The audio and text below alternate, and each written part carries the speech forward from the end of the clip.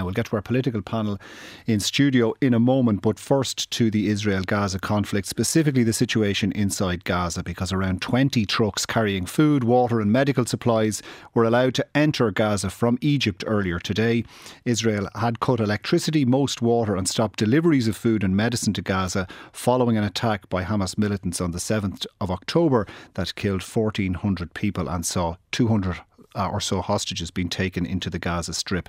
Since then, a blockade has been imposed and Gaza's 2.3 million residents have been rapidly running out of basic supplies. Well, just before I came on air, I spoke to RTE's Paul Cunningham, who's reporting from Israel along with cameraman Owen Corcoran. And Paul Cunningham outlined what's known about the aid trucks that have been allowed into Gaza so far.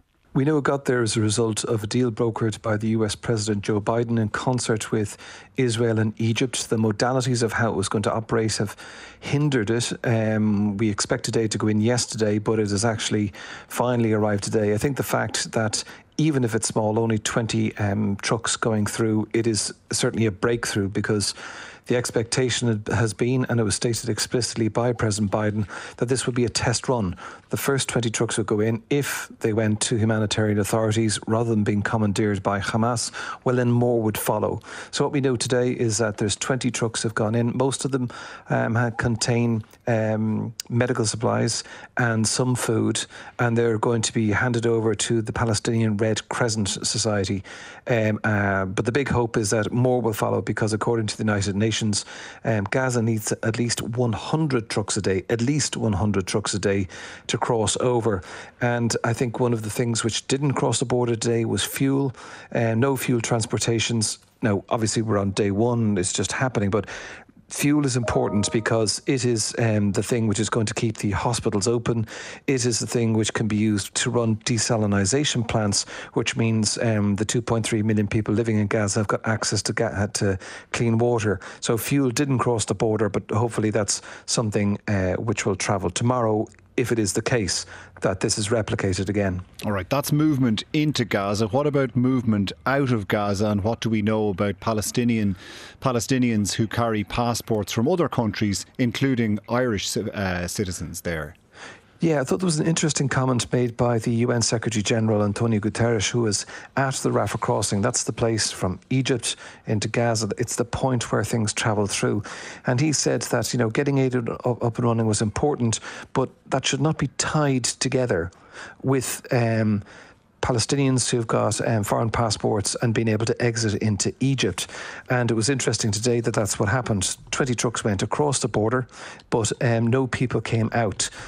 So we have to wait and see just exactly what that means, because there's a huge interest in it internationally, but also from a domestic point of view. The Department of Foreign Affairs issued a statement today, and it said, at this time, there's no official confirmation from the relevant authorities that the Rafah crossing is open to allow citizens to cross from Gaza into Egypt. And it adds, we're in ongoing contact with Irish citizens in Gaza and keeping them informed of the latest information as it becomes available. And what about the release of hostages? Because there are around 200 hostages since that attack that killed 1,400 people in Israel by Hamas on October 7th. Of those who have been kidnapped and brought as hostages into Gaza, how many of those have been released? We had some news on that today.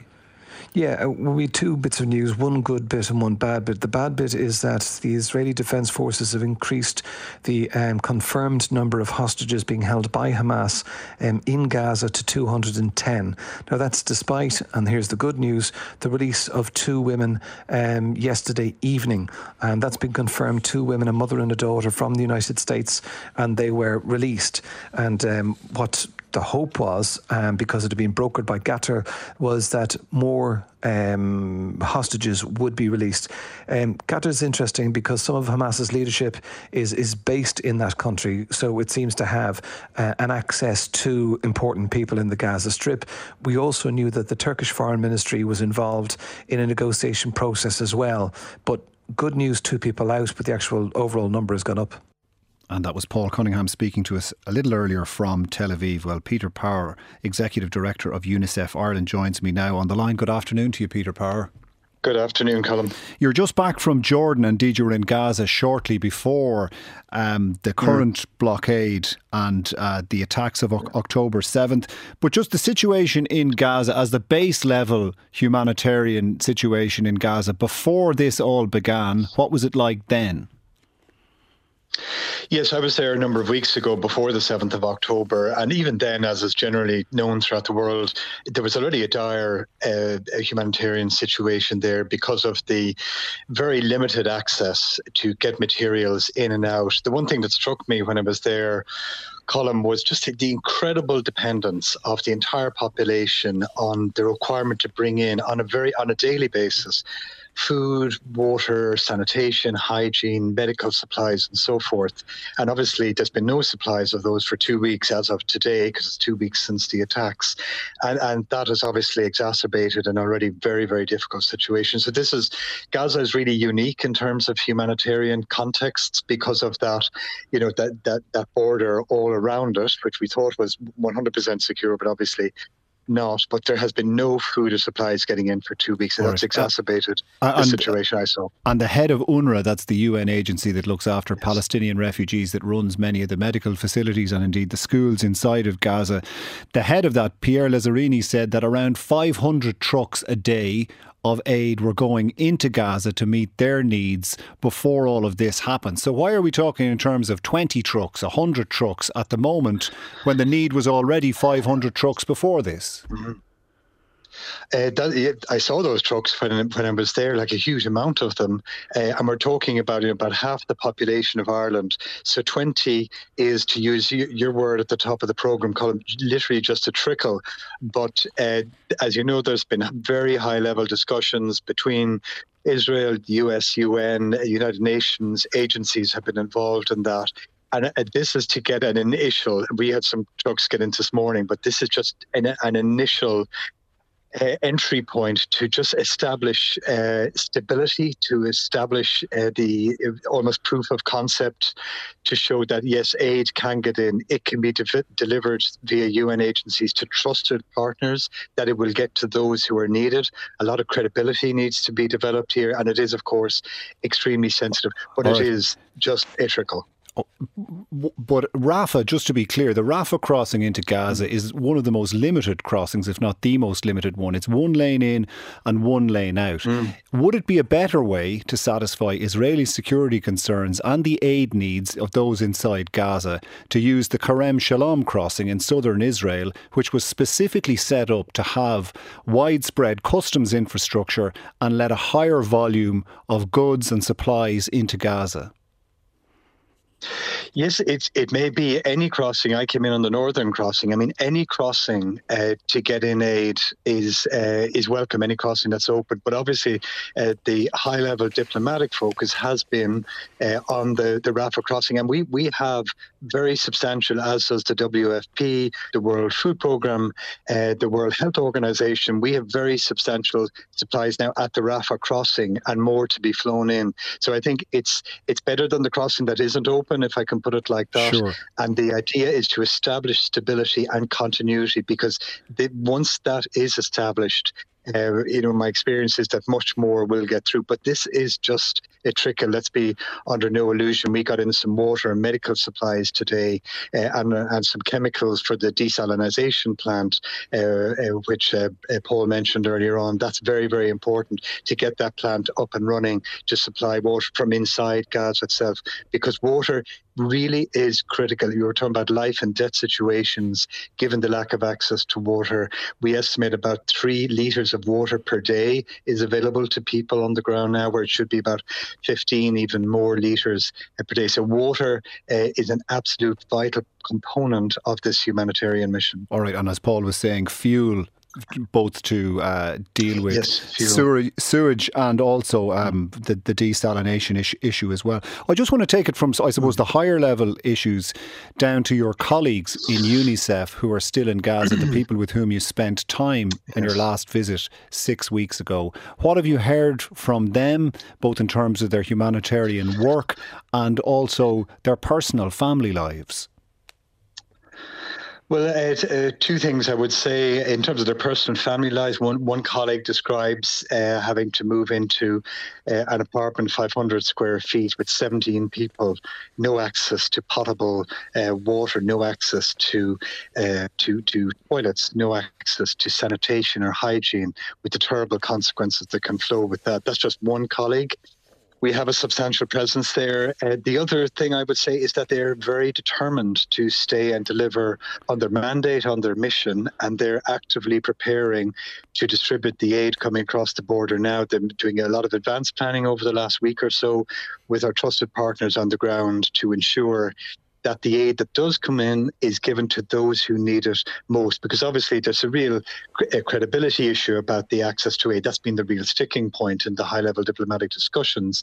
So they're very much focused on ensuring that the supply chain, it's not just a question of just getting the trucks over the border, Colm, it's a question of having a secure, stable supply chain then through various implementing partners, civil society organisations on the ground to actually deliver it into the hands of people. So that's what our people are doing on the ground. That's the situation as they experience right. And you're ground. Confident that there is a verifiable chain of hands through which that will go to make sure those that need it most will get it, and it won't wind up in the hands, as I think the US, Egypt and yes, Israel seem to be concerned about, that it would wind up in the hands of militants, particularly when if fuel comes on stream.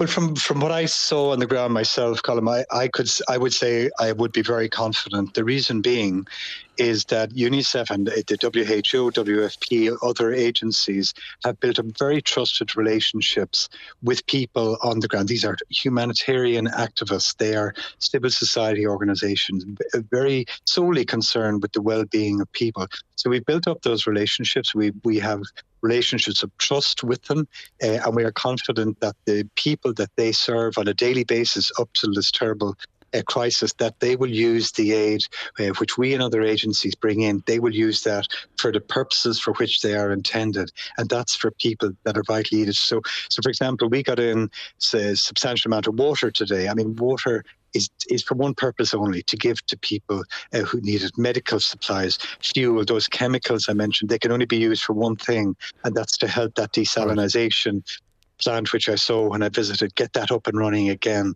All these things are pure humanitarian aid, and I would be confident they get to those people. And from the point of view of UNICEF, what's the most meaningful role that EU governments could play in the coming days, weeks, and possibly even months to ensure that the humanitarian situation is alleviated inside Gaza?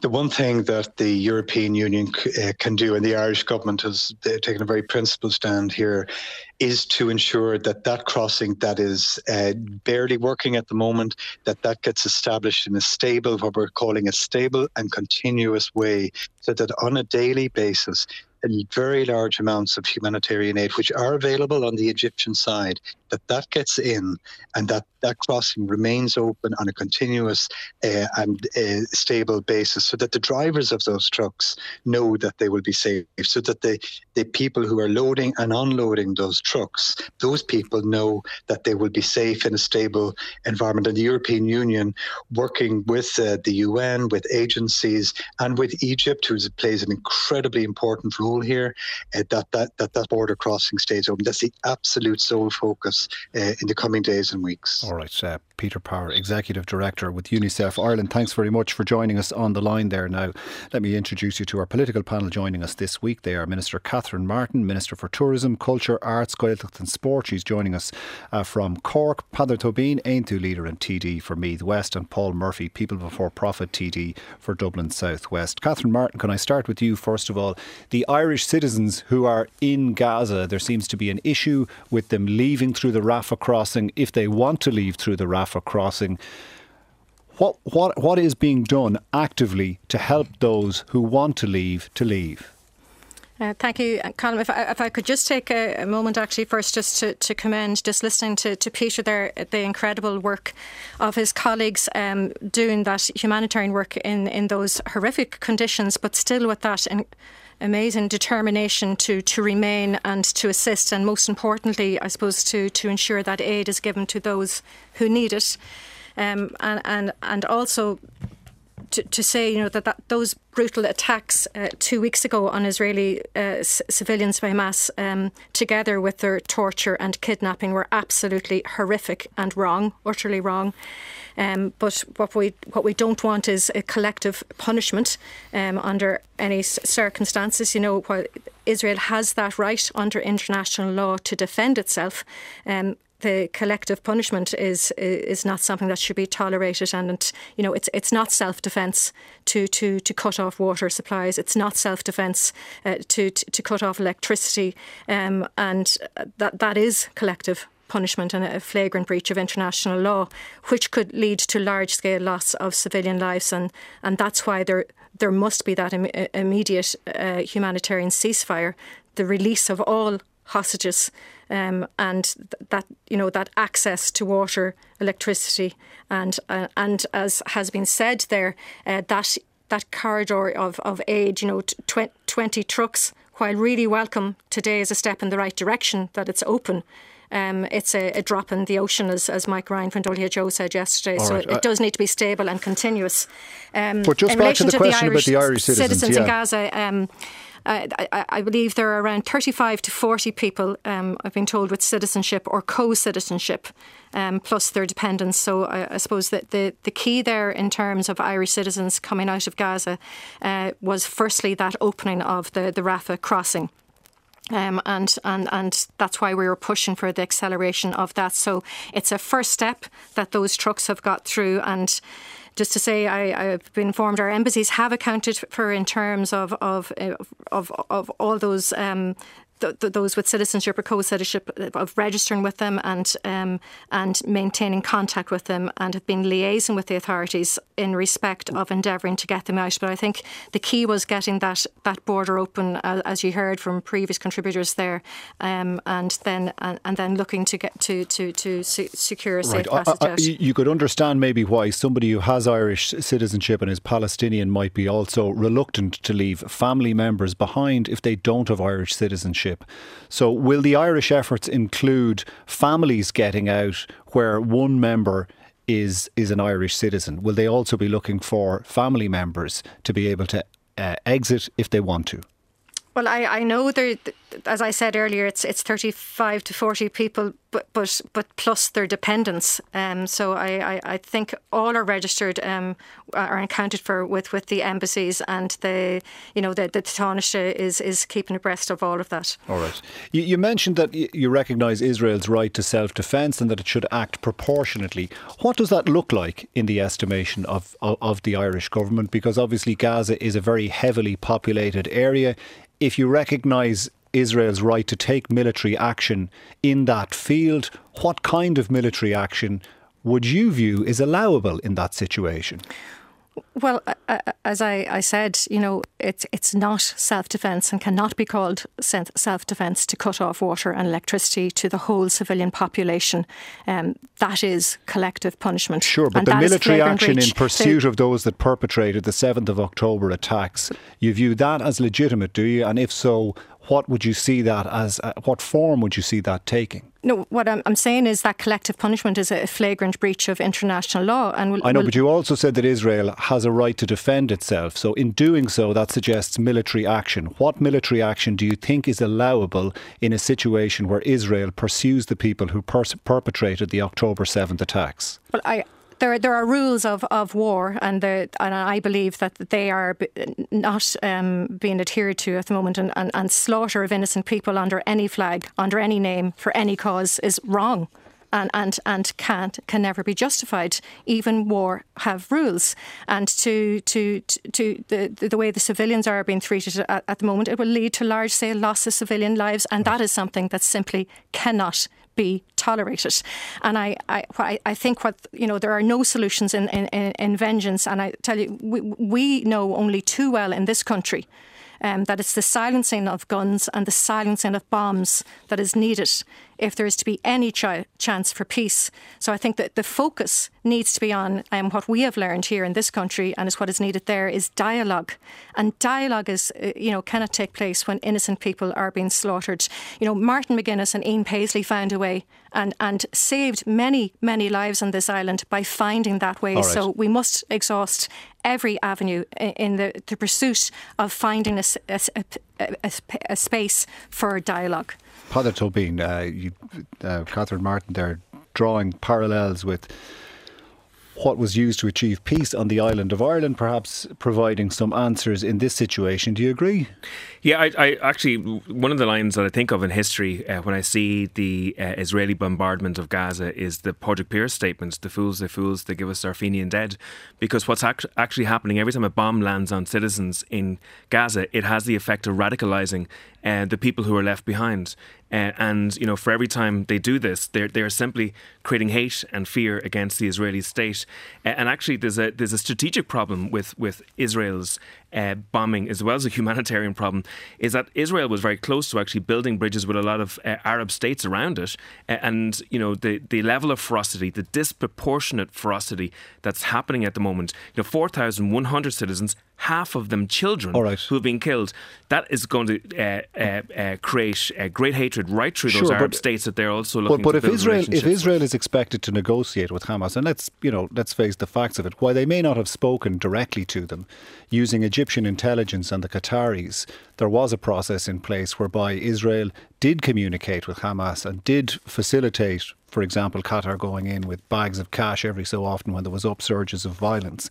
But a spokesperson for Hamas told the Reuters news agency explicitly that it had lulled Israel into a false sense of security during the time of those back channels in order to plan for this attack. Now, how is Israel supposed to accept that it's negotiating with anyone in good faith if we have people explicitly saying negotiations are being used to lull people into a false sense of security? Well, first of all, what Hamas did in relation to Israel was absolutely wrong on October 7th. It was horrendous.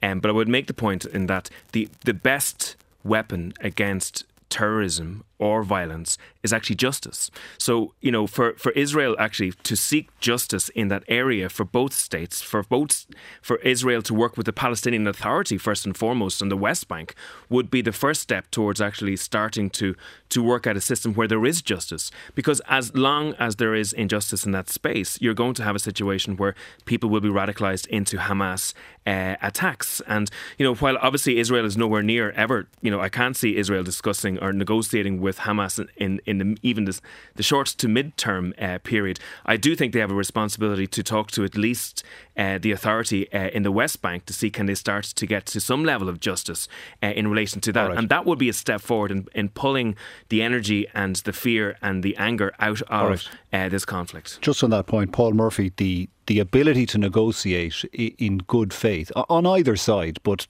you know, the Hamas has little trust in the Israelis. The Israelis now have little trust in Hamas. What's the basis for negotiations, first and foremost, if any progress is to be made without further recourse to military action? Well, I think at the moment you have a very right-wing Israeli regime. It has moved further and further right. It supports the kind of killings we saw before October 7th in the West Bank by Israeli settlers, about 150 people in the West Bank already. So they've pursued a conscious policy of ethnic cleansing and of apartheid. You also have Hamas, which violently overthrew Fatah, threw people off the tops of buildings, which is no respecter of human rights. Human Rights Watch, which has drawn its own conclusions about Israel, and indeed has described Israel as an apartheid state, has also had some very harsh words to say about Hamas, its repression of journalists, its repression of sexual minorities and others. Sure, I'm not a supporter of Hamas, clearly, but I reject any notion that the cause of the current conflict, the cause of the current attempted starvation of the people of Gaza, the cause of more bombs being dropped in the last 2 weeks on Gaza than were dropped in an entire year on Afghanistan, over 4,000 people killed, that the cause of that is Hamas. The cause of this is Israeli occupation, is Israeli apartheid, is Israeli ethnic cleansing. Right, and the answer is to bring that to an end. That is the only... And the question is, where does the good faith exist for negotiations when Hamas, by its own admission, says it lulled Israel into a false sense of security, and Hamas, the people of Gaza, probably have no trust when up to 4,000 people have been killed in the latest round of bombardment and further casualties in previous rounds? I think it will take an uprising of people in the region, ordinary people, in order to be able to ultimately achieve justice for the Palestinian people. That's the truth. Well, would elections be a better start than that? The Palestinians haven't had, the Palestinian Authority has not seen fit to hold elections since the mid-2000s. So rather than an uprising exposing people to the repressive security measures that might follow from that, wouldn't it be better if in the first instance, elections were held? Fine, I'm in favour of elections. The reason the PA won't hold the elections is because they're afraid that Hamas will win the elections. Let's be honest, that's the truth of it. And the PA in reality acts as a kind of outsourced policeman for the Israeli state. They're the ones who are doing the arresting of those involved in the general strike and the protests in the West Bank right now. In particular, I think the global anti-war movement, the global Palestine solidarity movement has a very important role to play. I mean, Israel would not be able to carry on in the way that it carries on without the support of the Western powers. They receive $4 billion a year in military aid from the US. Joe Biden gave a green light for what is happening now, as did Ursula von der Leyen. So I think Ireland needs to explicitly say what is happening in terms of Israel are crimes, are war crimes, but also we should be expelling the Israeli ambassador and sending a signal that certainly we do not go along with this. But you've just talked about the need to open channels for dialogue. Is expelling the Israeli ambassador any way to proceed in that regard? I think it would send a clear signal that we do not back the von der Leyen policy, for example. Von der Leyen went to Israel, said Israel has the right to defend itself, didn't even add the conditions that the Irish government adds, which is a green light for bombing hospitals, for killing over 4,000 people and for starving children in Gaza. All right. Catherine Martin, what is being done by Ireland inside of the European Union in order to achieve some progress on this? Paul Murphy is critical there of the European Union on the whole in its attitude towards Israel before this round of the conflict broke out. But what's Ireland doing through the European Union to at least have a credible, coherent, unified voice, which we don't seem to have had so far? I suppose EU foreign ministers will meet on Monday in Luxembourg, or the Taoiseach will be there to discuss how the EU can best contribute to a de-escalation. That is key. Is the first step that's needed, is that de-escalation and to urge restraint and ensure that urgent humanitarian aid continues to get to those who need it, to the Palestinian civilians who are in desperate need of it in Gaza. I suppose the EU has been clear that international humanitarian law applies in all circumstances.